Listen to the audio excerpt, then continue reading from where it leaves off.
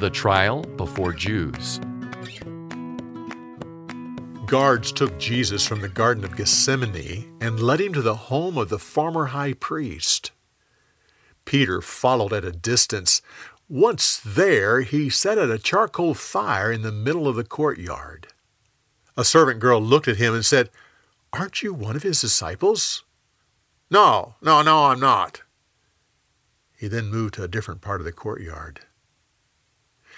The old priest questioned Jesus concerning his teaching.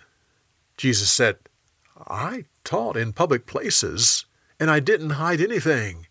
If you want to know what I taught, ask those who heard me." One of the guards slapped him and said, "You're to be respectful when you talk to this man of God." Jesus turned to him. "Why did you hit someone who spoke the truth?"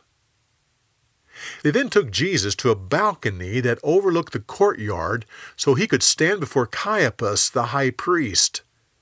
Several people testified against him, but they couldn't agree about what he said. Others were called to clear up the confusion, but simply made things worse.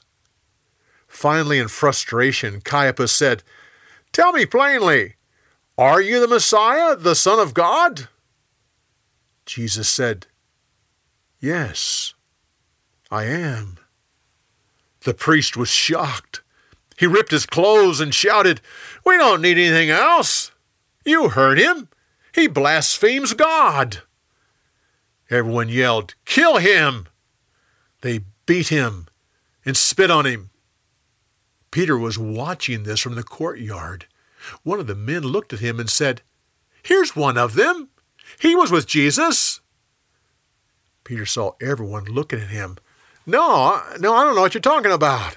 I don't know him." About an hour later, a man spoke up. "I saw you in the garden. You're one of them."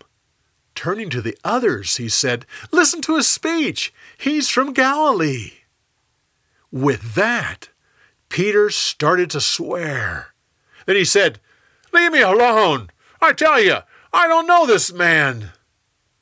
As soon as those words left his mouth, a rooster crowed. Peter looked up and saw Jesus looking at him.